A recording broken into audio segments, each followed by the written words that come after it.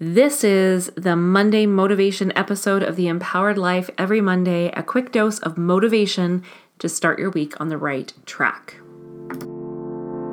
You're listening to The Empowered Life with Master Coach and Trainer of NLP, Terry Holland. Breakthrough to the life you deserve. So I was out walking my dog today and I saw these girls pulling a cart around the neighborhood. They're probably about, 8, 9, 10 years old, somewhere in there. And they're pulling this cart around the neighborhood selling lemonade, cookies, and Rice Krispie squares. And they had a big sign and a big cart full of goodies. And they were walking around the neighborhood, belting at the top of their lungs, lemonade, cookies, Rice Krispie treats, lemonade, cookies, Rice Krispie treats. And I thought, these girls are smart.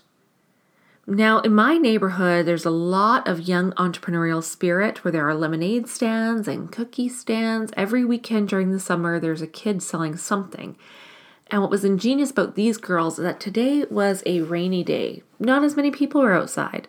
So they were drawing attention to themselves, going around the neighborhood with their cart and yelling their hearts out, getting attention so that people would come out of the house and see their lemonade, their cookies, and their Rice Krispie treats, instead of setting up shop outside of one of their houses and waiting for business to come to them.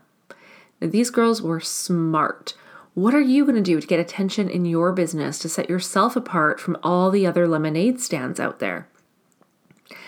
And this reminded me of a time when I was a kid where we would set up, we didn't do lemonade stands, but we did Kool-Aid stands, and we did, do you remember those Snoopy snow cone machines?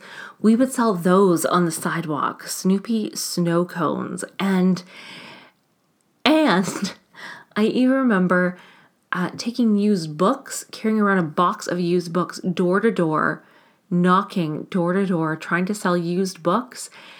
And also, I think the worst one was my friend and I, my friend's mom was getting rid of a bunch of glasses that were all mismatched and they were old, and she was going to get rid of them. And we took those around door to door trying to sell mismatched glassware. So you can say I started out my entrepreneurial journey pretty young.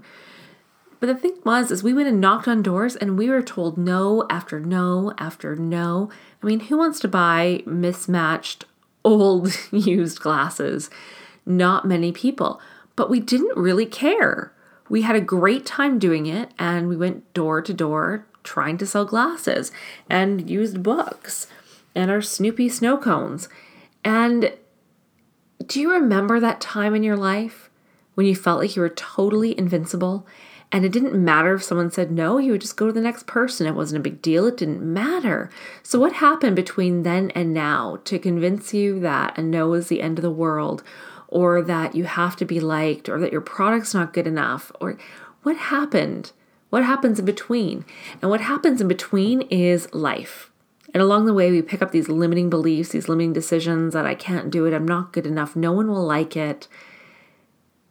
But remember, at one time, we all did it as kids. At one time, you set up shop and you didn't care if anyone bought. And if they did, that was a bonus. And if you were a kid who maybe you didn't have that experience, remember coming home from school with a piece of artwork that you made, or you created a play, or you did something and you were just so proud to show off your work to other people? Do you remember that feeling? That's the feeling I want you to take into this week. That feeling that you are totally invincible.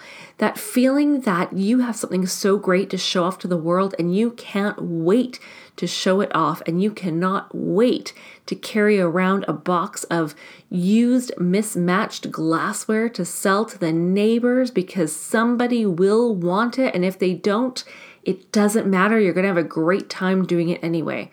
Remember that feeling before you cared about what other people thought of you. That feeling.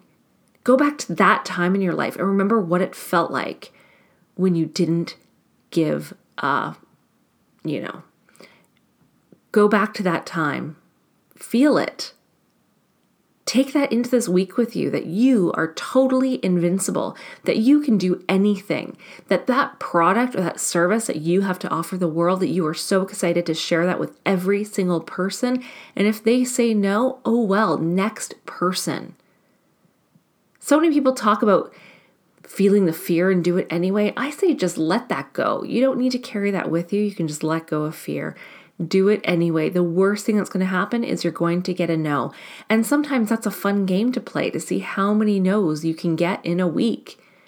Set yourself a goal for how many no's you're going to get and then make sure you get that many no's. And if you keep getting yeses, then you have to keep working harder to get your no's.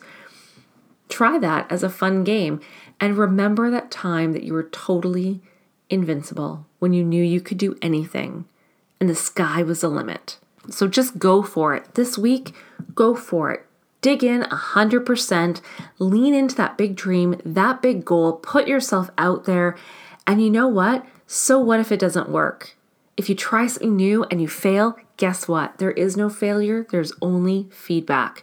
So you'll learn from your mistakes, you make it better the next time and try it again and do it again and again and again. And that is where you're going to find lasting success. So get out there, get your box of books, your box of used mismatched glasses, and go show them off to the world. Have a fantastic week.